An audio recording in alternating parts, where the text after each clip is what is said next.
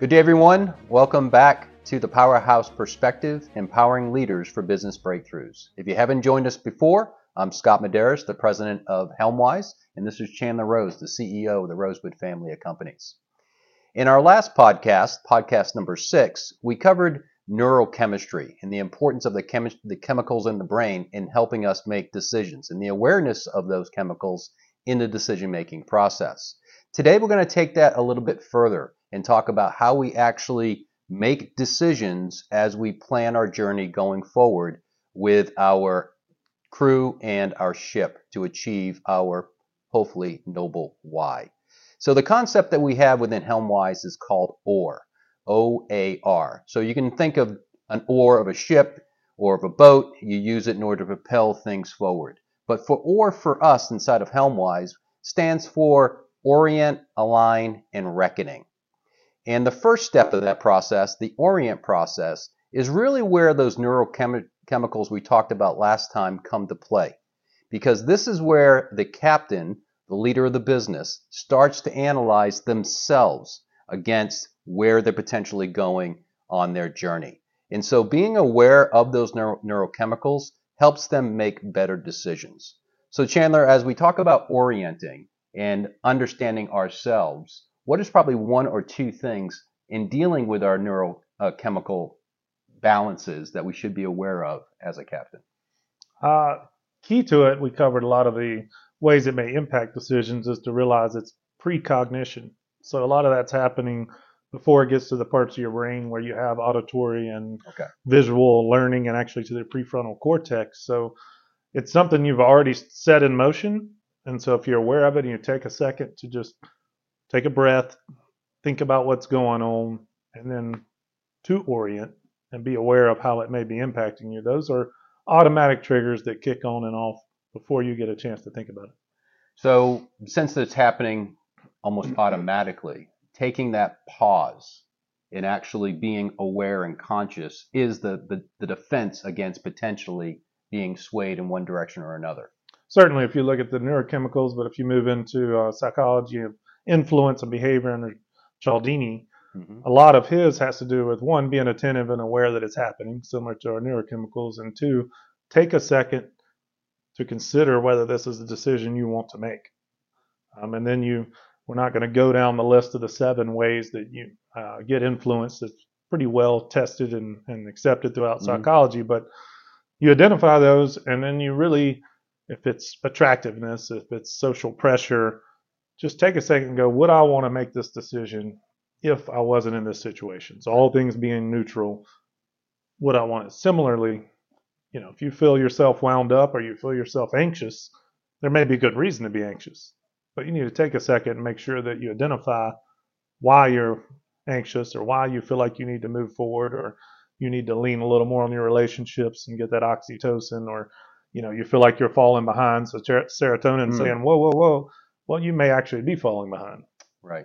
Or is it just an ego thing that you feel like, oh, Scott read, his 100th more book than I have, and so now I need to read at least one more so I can never catch up. So, well, it also seems during that pause that the captain is taking to be aware of the potential neurochemical impacts that are happening. It's also a great time to reevaluate that the decision you're about to make is aligned with your personal values. We've talked about that in previous podcasts, and we talk about the need for humility, the need for sacrifice, the need for stewardship, and the need for legacy thinking.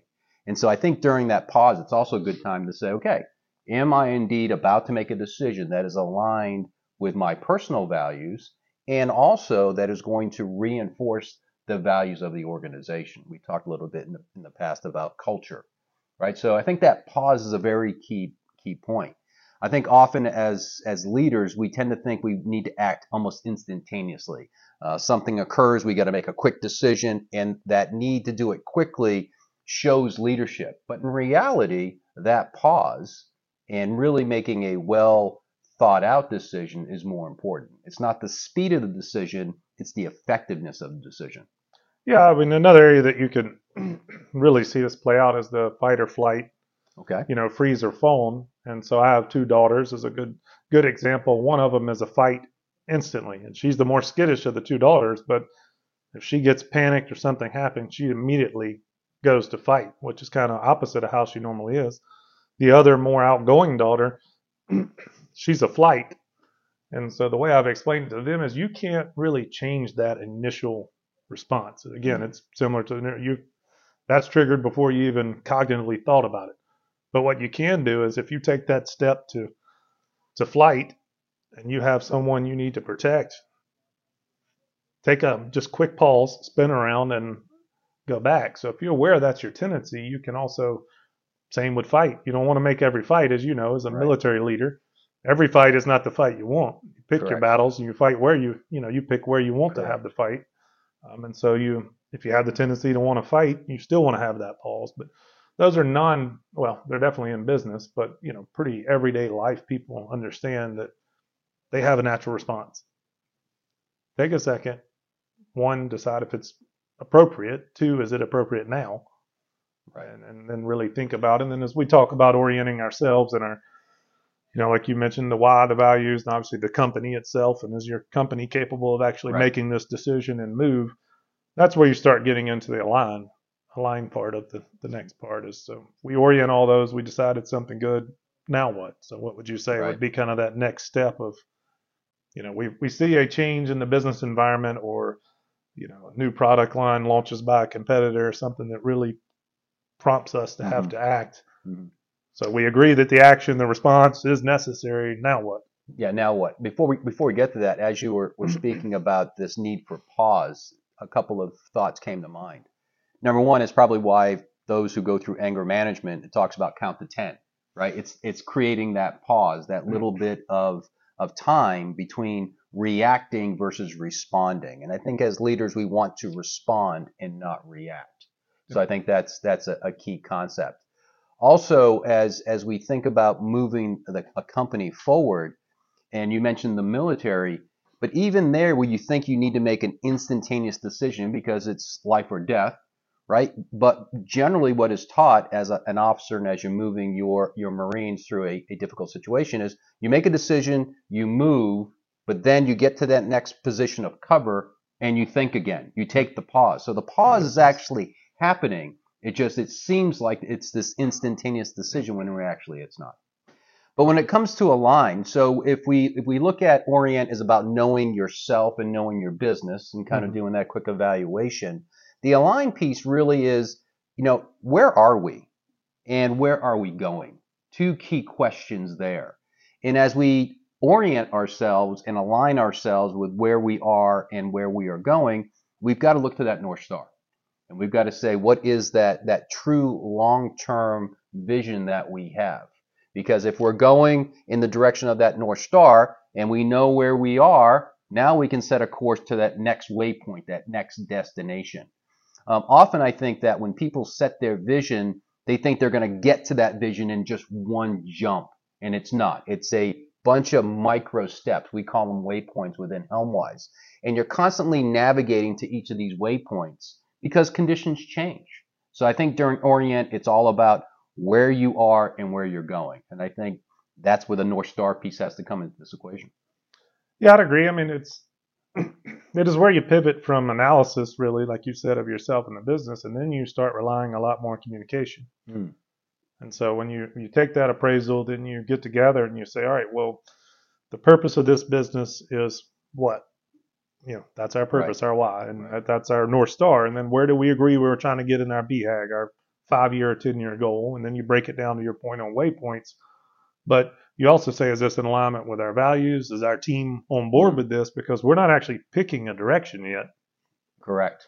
We are just circling up the team, laying out what we see as, here's where we are, here's the situation, are we all still in this together? So it's similar to your ad car, but you can spend a little bit of time on that part of it. But, so think of sci-fi movies when they warm up a laser or something, they align all those plates and get it charged up. Yes. That's really what we're doing in alignment. We haven't actually picked a target yet to go and point Death Star. Yeah. So we power it up by getting everyone back together, what you're seeing, get agreement that we see it, restate our purpose and what we're trying to accomplish. We haven't even picked if we need to go to that waypoint or if conditions change so much we need to go somewhere else or backtrack or what we need to do. And so I think alignment, people want to jump right again into your point, into action. Well, now you took a quick assessment. You took the pause in your war analogy. Now you need to assess your team and make sure they're ready for the next. You can't just say, all right, we made it to the next point. We're behind this point of cover. Right. All right, group, let's go now. Just keep going. You got to look back. How much ammo do they have? Who's taking lead? Is everyone there? That's an important part. Yeah, an excellent point, because as we work through this acronym of OR, orient, align, and then reckoning, that transition from orient to align and from align to reckoning, there are some transitional kind of questions that we're asking ourselves. And as we get in between orient, align, and now working our way towards the final piece in reckoning, that part about what capabilities do I need? And more importantly, before you can ask that, you got to ask, what potential conditions am I going to encounter on my journey to this next waypoint? Is it going to be something where I need people who can adapt quickly to change? And you mentioned earlier about ADKAR. ADKAR is an acronym for awareness, desire, knowledge, ability, and reinforcement. It comes from a methodology done by ProSci, and it's what most change managers who have been educated or certified in that methodology follow a process of change. And that first piece, awareness, right? Then the desire. Do people want to go on this journey? That's probably an important question you've got to assess between you and your crew is, look, this is where we're going, potentially to this next waypoint. Are you on board? Otherwise, I'm going to be fighting a lot of drag, as we would say in aviation, because people are resisting. They don't want to go on this particular journey. But in order to know who you need as a crew, you've got to assess what conditions that you're going to encounter. What skill sets do you need? What talents do you need? And that's going to help you ensure that you have the right people. And now with that alignment, with that important communication, that they're going to all be rowing, going back to the oar analogy, rowing in the right direction. Yeah, in a practical sense, I mean, we had this once with one of the first company that we had. We did, at the time, a little bit of work in Mexico, all 50 states, and some in Canada. We've been doing that a little while, and we had a potential buyer or merger to take it and put it in with a publicly traded company that worked in Europe, Asia, India, around the world.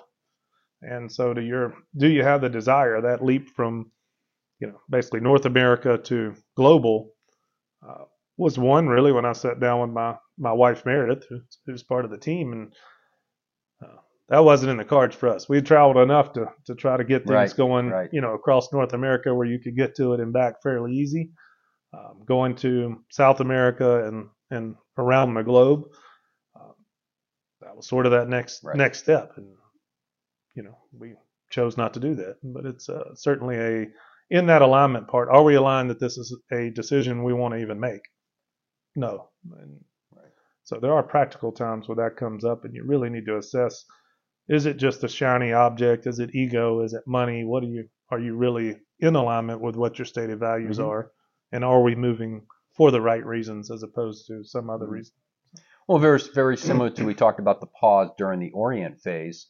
There has to be this pause or this reflection and analysis during the align phase, right? At least you were aware of the challenges that were going to be potentially encountered with traveling throughout the globe. And you had that communication. You took the time to ensure that your crew, in this case, Meredith, was indeed on board. So you tried to get that alignment, and you said, hey, look, these two plates are not coming together. So we're not going to be able to focus that laser energy that you mentioned earlier towards this next destination. So what a great time to figure that out before you're in the middle of the ocean going, hey, I don't want to be on this boat, right? So I think that's, again, another important pause that leaders need to do as they're going through and figuring out where they are and where they're going, what capabilities do they need, and whether or not the team is bought into these capabilities in this journey. Yeah, I mean, to simplify it to even a lower level than selling a business, if you think of as a supervisor and you promote someone or you give them new scopes of work in their job, and you didn't take the time to truly ask if they were aligned with that. Right. I mean, you hear that fairly often from employees and from people that are working under you, that this isn't what I signed up for. Right. Well, that discussion should have already occurred, not once the the change has happened and you've picked that direction, so you have already set sail and are supposed to be reckoning, then all of a sudden you end up in a situation of mutiny. If you go back to your ship analogy in the old days of, hey, we didn't sign up for this, and you have a problem on your hands then. Yeah, I was listening to an audio book.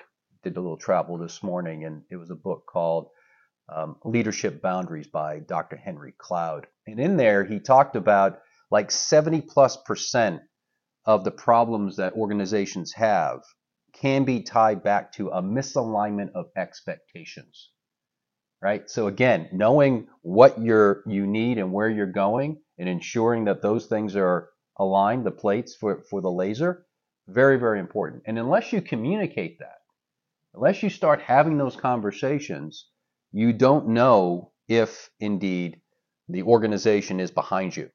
So, you're saying, follow me, let's go over the hill, and everyone, you turn around and there's no one behind you. Not a good situation, but that has to be dealt with early in the journey, not while you're on the journey. So it's pre-journey preparation, orient and alignment. Alignment, so key, especially around values. Well, and what percentage of that situation that Dr. Cloud's talking about do you believe is a alignment issue with presuppositions of, ideas that the employees had of how this is going to go forward versus. Yeah, sure.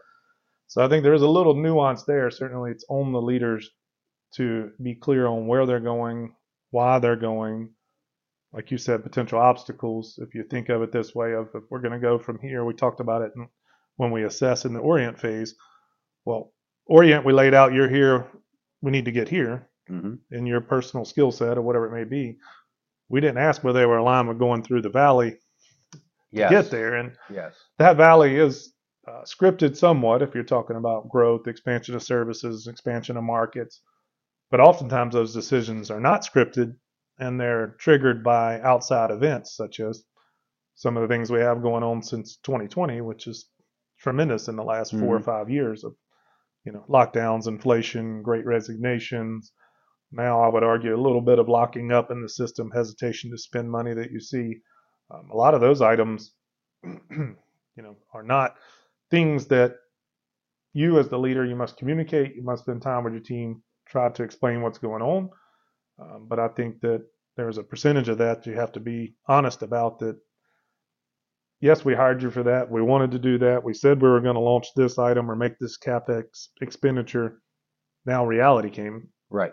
And knocked us around. So it's a C state issue as opposed to a charting a course issue. And, same thing on capturing the hill. If you've lost too many men or the enemy has repositioned, yes, we said we were going there. We're not going there anymore. Yeah, exactly. So things have definitely changed. So I think it's having those open discussions with your team as often as possible of the difference between the two is one way to combat that. You want your team to understand, but some of what I think occurs, they bring to the table already of what they thought the position was going to entail, what they thought the next year, the next 2 years was going to entail, and then a good portion of life is out of your control, unfortunately. So, and maybe we can spend a minute or two here because as you were speaking, there were a lot of questions that came to my mind and dilemmas that I've run into over my career. But how truthful are you with your employees during that discussion?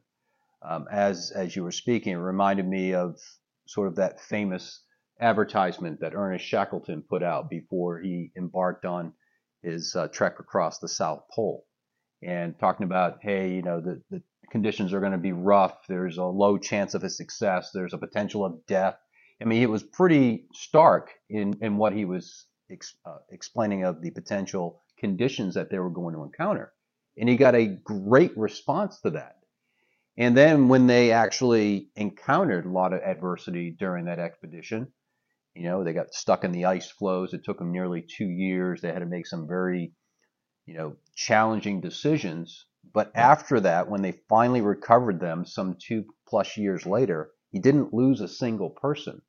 And the mental toughness, the camaraderie, the just drive and perseverance of that crew, I'm going back, was it because he was upfront in the beginning?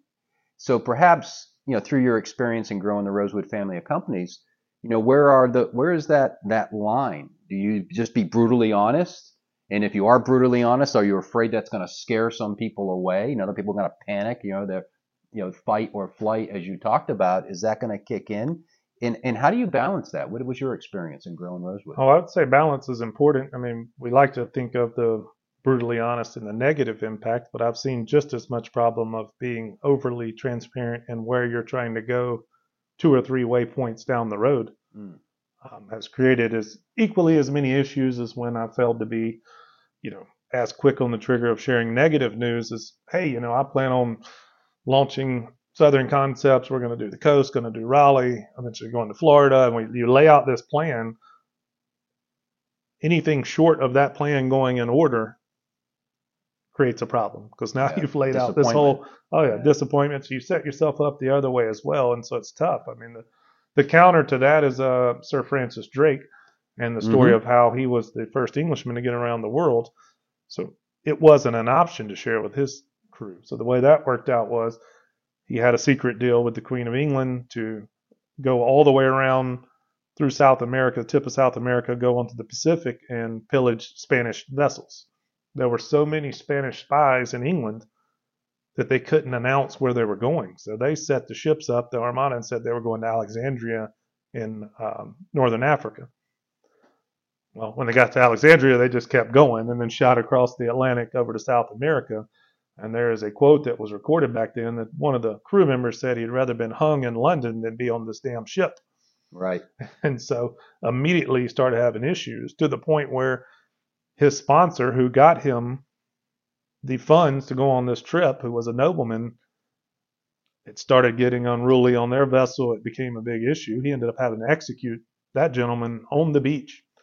And so I think you are right. If they could have shared more transparently in the beginning, they may not have had that problem where you're shackled. But correct. Reality did not set up a situation where they could do it, because the whole mission would have not occurred had they shared it all. So, it's nice in a textbook setting of, even as difficult as the Antarctic trip was, to be able to lay out, hey, here's where we're going, here's what we're going to have trouble with, we're liable to have major problems. In reality, if you're in a publicly traded company, you're trying to make a deal that you already have confidentiality agreements, you're working on a project that's confidential. The reality is you can't always share with your team what you're plotting 2 or 3 steps down the road. It's just not how business works very often. So the balance is tough. I think that the more you are transparent, when you can be transparent on things you can't share, you can build some trust. And the only reason they claim Sir Francis Drake didn't have a total mutiny is he had risen from the ranks of being he was not a nobleman.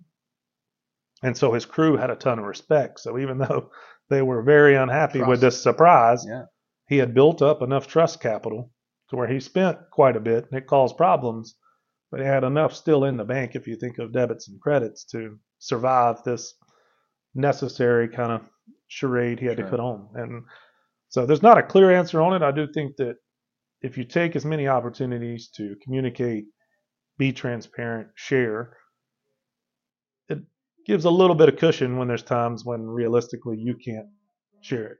Yeah, and part of that, as you just mentioned, was reinforcement of what we've been talking about with this orient and align phases. Because we said that there's many people who believe you're going to get there in one giant leap, when in reality you're not. So it's important here to pick the next waypoint, not all of the waypoints, because conditions are going to change as time continues to move forward. And so in that case of Sir Francis Drake, right, he can only give one piece of the equation rather than the full equation. And so he gave enough, hopefully, to get the crew to get on board to Alexandria. And then when he had the next piece of information, he provided that as well.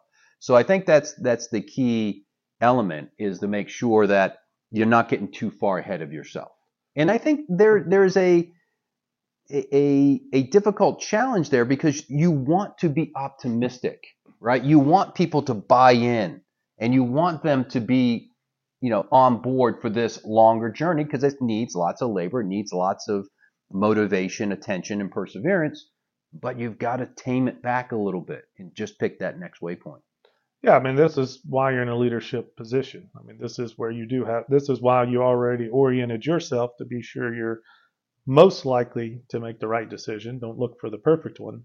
But if you take that same, as we like, patterns, so the pattern we talked about in one of our previous podcasts of helping someone just get the vacuum cleaner to the room and little tiny steps to get them moving in the right direction. You hear in the military, certainly in Navy SEAL and other types of training, that they kind of shrink, if you will, the distance of movement towards their goal. So if that's truly drag yourself 1 foot during Hell Week, Right, right. that's what it is. That Well, it we're is. talking the same thing again. So if we're talking, mental growth and getting over phobias and good clinical psychology, we're talking about truly, performing in a very tough situation in the military or sport or life. And then we're talking business.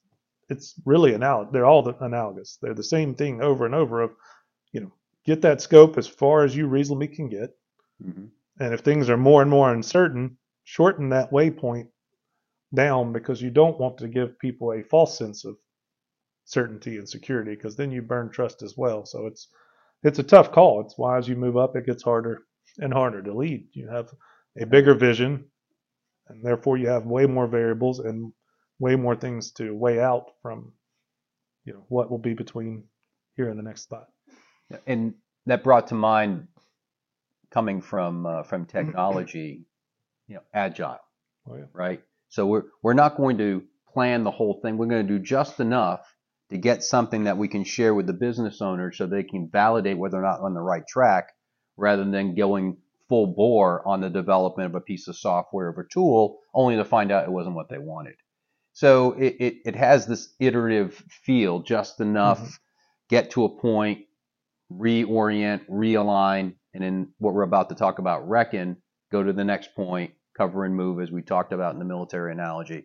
And yeah, I think that it's just those long-term incremental improvements that over time will make the huge success. Going back to James Clear and Atomic Habits, right? It's the little things done over time and done consistently over time that generally generate the transformative effect. But you got to have the discipline to keep doing the little pieces. And so for us in HelmWise, we've been designing this methodology that if you keep on repeating it, we call it, the infinity loop. It goes on forever.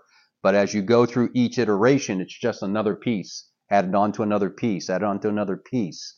And it gives you enough adaptability to change because you're measuring smaller pieces. Therefore, if the environment changes, if the economy goes a different place, if one of your key people leave, or if you need to tack in a different direction for a short period of time, you can do that without jeopardizing, the longer term vision that you have set because you set the wrong expectations. Well, and the infinity loop also goes back to seasonality and things we talked about. Is you Yeah. must, when we use that analogy you brought up from military of moving to the next position, forward position, whatever it is, you must go back and orient every time. There you go. And so I think people get in the habit of we're all for good, we're running, everybody's behind me. Things changed, and so if you again go back to the military, you go forward and you've lost your comms person or your medic or who was carrying your ammo, and you better go back, reassess again who's in charge, what do you have with Yeah, you, exactly right. and then go again. And that's just the reality of business. And we often in life and business, we want to get it done, put it on this shelf back behind us, Yeah. and be done with it. And it's just not reality. And so I think if you can get into that discipline of this is just how it goes. I'm getting ready. We've aligned.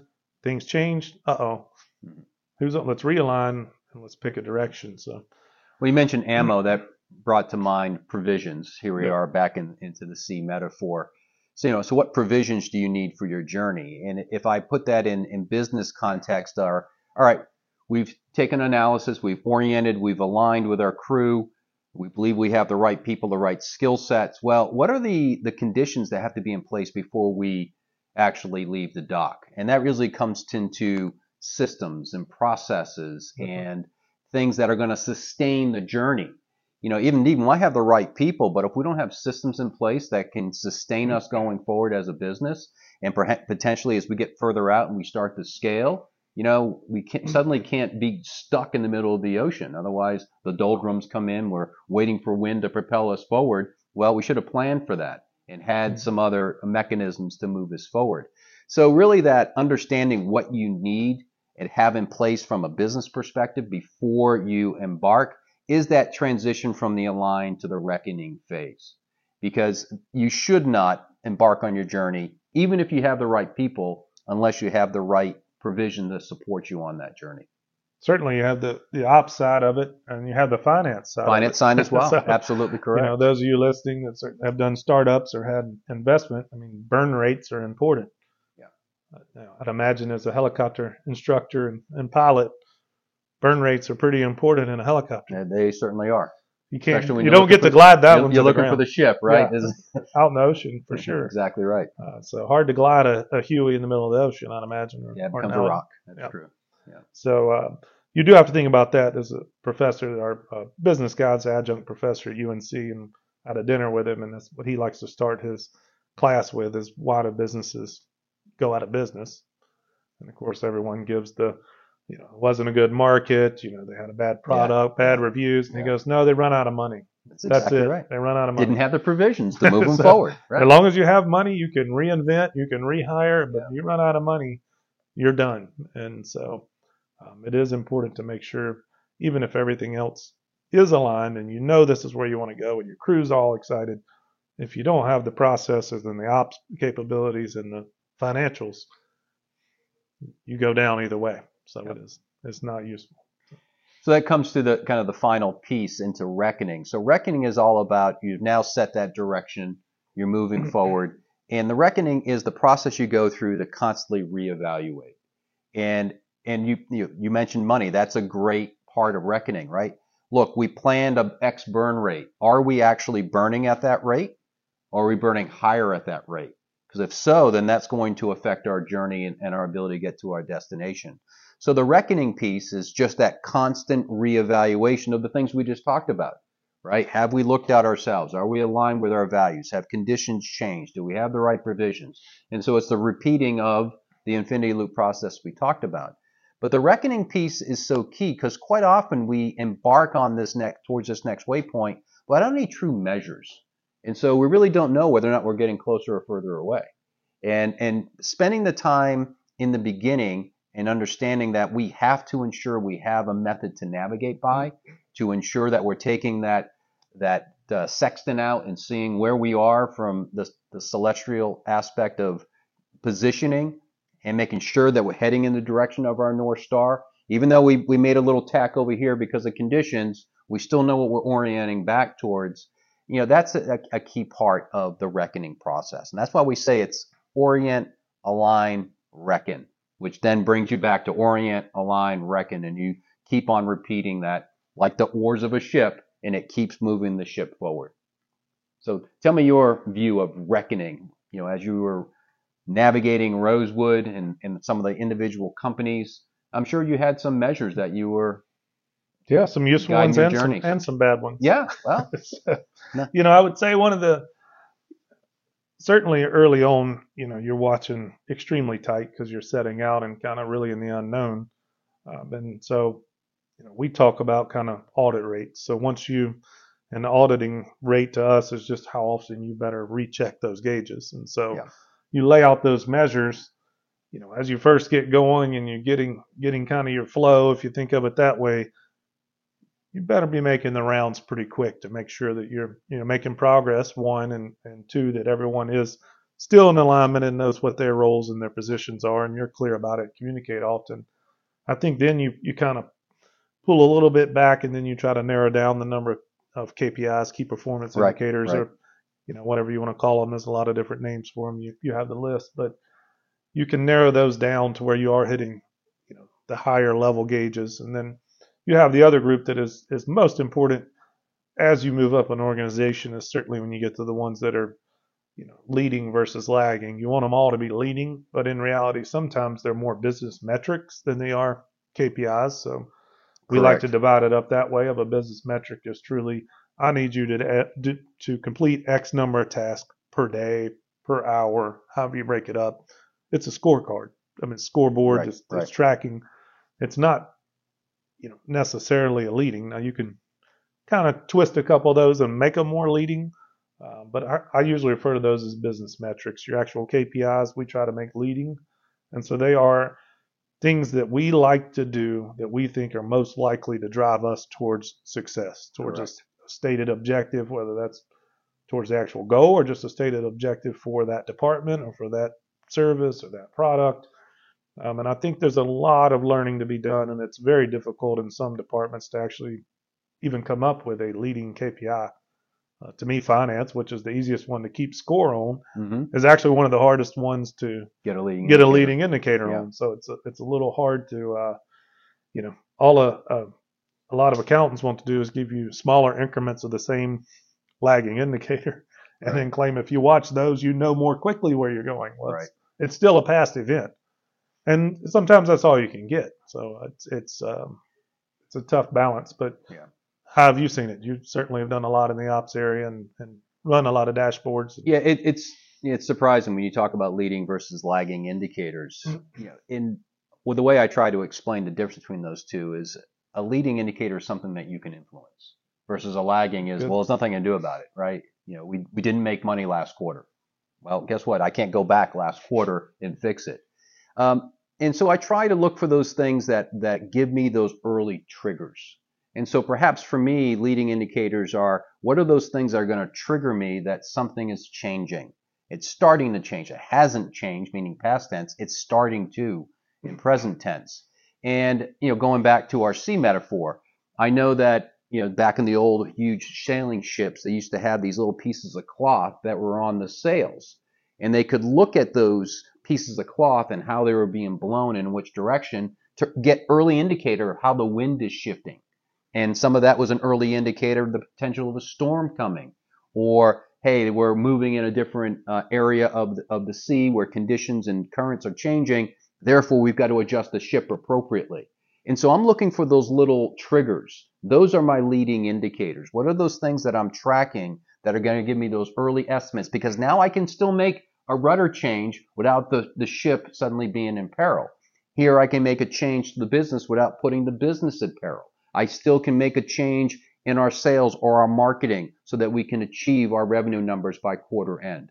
And so really for me, the leading indicator is looking for those small triggers. And that's also in a dashboard. It makes no sense capturing a bunch of information onto a spreadsheet or onto a dashboard unless that is giving you some sort of indication that conditions are changing. So a dashboard should always be accompanied by some sort of color coding. A red, amber, green, right? And green, things are on course, things are doing well. I don't really have to pay a lot of attention to it. But as it gets to that amber or that yellow state, I need to start looking about what am I going to do next? Because if it turns red, it's too late. It's now a big problem. It's an issue. It's something that has halted the trajectory of the business. But if you can't look at the information that you're capturing on your dashboard and just in a glance say, I need to be paying attention here, here, and here, or maybe just one place, then your dashboard isn't doing anything, rather than something for you to talk about in a meeting or at a QBR just to say, I'm doing business. But the bottom line is you're not leading your business. It's the proper use of a dashboard, good color coding, good triggers that are going to keep you off the rocks on your journey to the next waypoint. Realistically, how do you handle the more left brain operators in your business when you bring up leading indicators? And so what I'm hitting at there is, by definition, even though it is adjustable, often their response in my experience is, well, why are you measuring that? You can't say A plus B plus C equals X. And so how do you deal with that debate of, they want certainty out of. I was just going to go down that path. What is your little, I don't care about your little fabric on the cell. That doesn't mean for sure that the wind's coming from the north to the northeast. So how do you deal with that inevitable portion as you grow a business large enough to start bringing in, more of the people that are generally in that mindset? A lot of your real strong operators, certainly a lot of your coding database software guys, a lot of them want, they like their math to line up. Obviously, they want to turn it into an equation. You're right. So as much as we capture KPIs, we capture metrics, we think, like you said, there's this magic equation that if I figure out that equation, I enter the right variables, it's going to give me a guaranteed answer at the end. Well, unfortunately, business is no guarantee because it has so many variables that impact it. The individuals that are in your company impact it. The market impact it. The customer impacts it. As soon as you enter a human into the equation, all bets are off. There is no perfect answer. And I think that as business leaders, you have to be honest, transparent with your individual leaders as well as your overall organization about there is no guarantee. All we're trying to do is find the solution of things or the combination of things that give us a better probability that we will be successful. You've mentioned it a couple of times. We want to kill off all the bad stuff so that we're focusing on a smaller number of things, but good things that have a better chance of getting us to that next waypoint. And from that waypoint, reorient, going through OR, and then get to the next waypoint. So we've got to get away from there's a perfect answer. There's one solution. There's a perfect framework. There's a perfect system that is going to guarantee success. Not happening. You're living in a fantasy world. Yeah, and I think people, I don't think they're always disingenuous or snake oil salesmen. I think that when they get the right answer at the right time, they truly believe when they market it as a new book, a new methodology, a new operating system, a new way of, measuring and analyzing your business, the latest way to market. Here's how it's simple. You do social media marketing like this and that.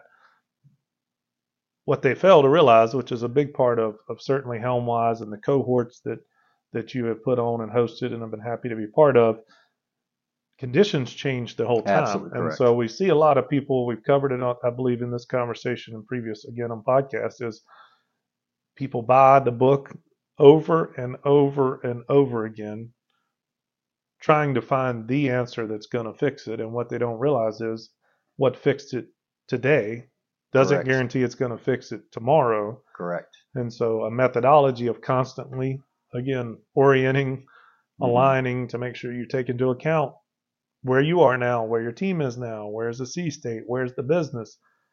That will eliminate things that may have worked in the past.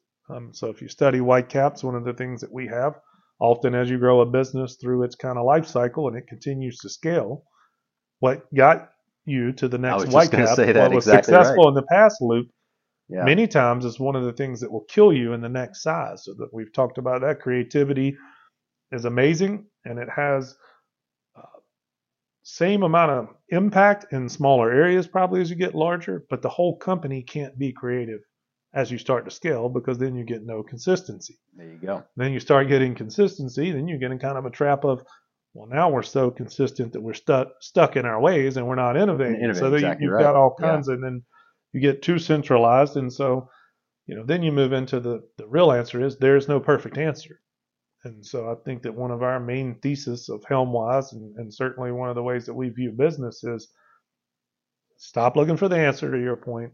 Start looking for the methodology and the discipline and the disposition of, hey, here's a trigger, a problem, change in the environment, quick assessment, orient, get your people back aligned, decide what you want to do, pick a direction to go, and then set off and reckon, and then make sure we have those metrics and KPIs and the things that are necessary, not only to provision and launch, but to sell underway, and then to know when you meet it. That's another area that I know you are a stickler on is, do you have SMART goals? Yeah. And if you don't have a reckoning system that tells you made it to the destination, that's just as dangerous as the rest of them, because then you go right past and you didn't go back in, reprovision, reorient, realign. And so you risk that as well as you don't even know you made the next point. Talk a little bit about SMART goals together and how they play into reckoning and Yeah, I mean, the SMART goal concept's been around for a long time: specific, measurable, obtainable, realistic, and time-bound. And it's just a way to ensure that the objective that you have set, the goal that you have set, it can be measured objectively, meaning we know when we got there. And so that you're not just continuing to just drift about. And unless you have that specificity to your to getting to your waypoint or your next destination, as you said, you can sail right past it. And as we mentioned, things are always changing, so you can get yourself into conditions where, hey, you thought this was going to be a trip through the tropics, so you head a little bit too far south, and next thing you know, you're starting to see ice form. Not a good thing. And so having those specific goals makes sure that you actually understand when you hit that destination, and now again you can go through the process. And what you mentioned before about obviously no perfect science and our core discipline or our core thesis of there's always trying to find the right question at the right time at the right depth. And then going through the process again, I'm going, all right, now what is the right question at the right time at the right depth? Because the question I just had before and answered through this OR process was good for then, but things have changed since that time. So let's go through it again and revalidate. But all of the things that we've been talking about through our podcasts, it can be a bit confusing. It's like, oh, I got to think about this and I got to think about that. And how do you keep all these pieces, sort of, aligned to a point where you can use it effectively? Well, that's the methodology that we're talking about, right? It's just this sequential thing that you're doing and looking at it from a big picture perspective. Have I analyzed myself? Have I analyzed my business? Do I know where I am? Do I know where I'm going? Do I have the right people? Do I understand the conditions I'm going to get in? Do I have the right provisions? And do I have a way of measure? Just keep on doing the basics. Don't get it too complicated. Just do the basics. And if you do it enough, it will become habitual. It will become part of your DNA. And you'll naturally look at a situation, take that pause, understand any effects of the neurochemicals that are happening in the brain, communicate with your team, orient to your next goal, take an assessment of your provisions, and you're on again. And you'll start doing it instinctively. But you have to get yourself into the pattern. Because unless you do that consistently, again, nothing gets reinforced. And I read a new book, and I'm going to throw this piece of it in it. Now, another book, I'll put this piece into it. And it gets more and more complicated soup. Do the basics, the blocking and tackling, as we've said before. Yep. So, final comments, and we'll bring the ship into port here and put another Helmwise powerhouse perspective in the books. No, I think you wrapped it up well. I definitely think that the discipline is the key part. And so not discipline in the sense of repetitively doing the same one individual action. It's a repetitive assessment. There you go. And a repetitive of realigning, reorienting, and then picking a new destination. And so if you watch, I'm sure, I don't know how bad it was when you're, piloting a helicopter, and I guess you didn't have GPS. You didn't get to see. We did not. We had a 1-50 map. And then 1-50 map. You had a map. Mark 1, Mod 1 eyeball. But it is pretty funny to assume that when you look on a GPS, especially in the ocean, when you're traveling on a boat and captaining a boat, that you think you're going to just, you pick the spot in the open ocean, and you assume you're going to go in a straight line. And if you go back and you look at that course, that chart plotter looks a whole lot more like that than it does a straight line. And so there's so many things. Even if you took the helm, locked it fully straight, right? Wind, current, waves hitting the boat. That's exactly right. It's going left and right. It's just not very many times in life where it's going to be a straight line. And so business is the exact same. So if you're going to get a discipline about something, don't get discipline about holding the helm straight in a straight line. That's kind of ignorance. Get discipline about reassessing how your vessel's going, how fast are you going, what's your heading, what are your own course now, what is the sea? Is it better to go, run on what we like to call kind of the trough, kind of quarter the sea, or take a head sea, which is going to slow you. There's a lot of things to think about, but if you just constantly walk through it, taking those assessments becomes easier because everything else has already been gathered out of habit. There you go. Exactly right. Exactly right. That would be my closing. All right. So that's it. Today we covered orient, align, and reckoning. And I hope you'll join us again for the next version of the Powerhouse Perspective. Have a good day. Cheers. Thank you.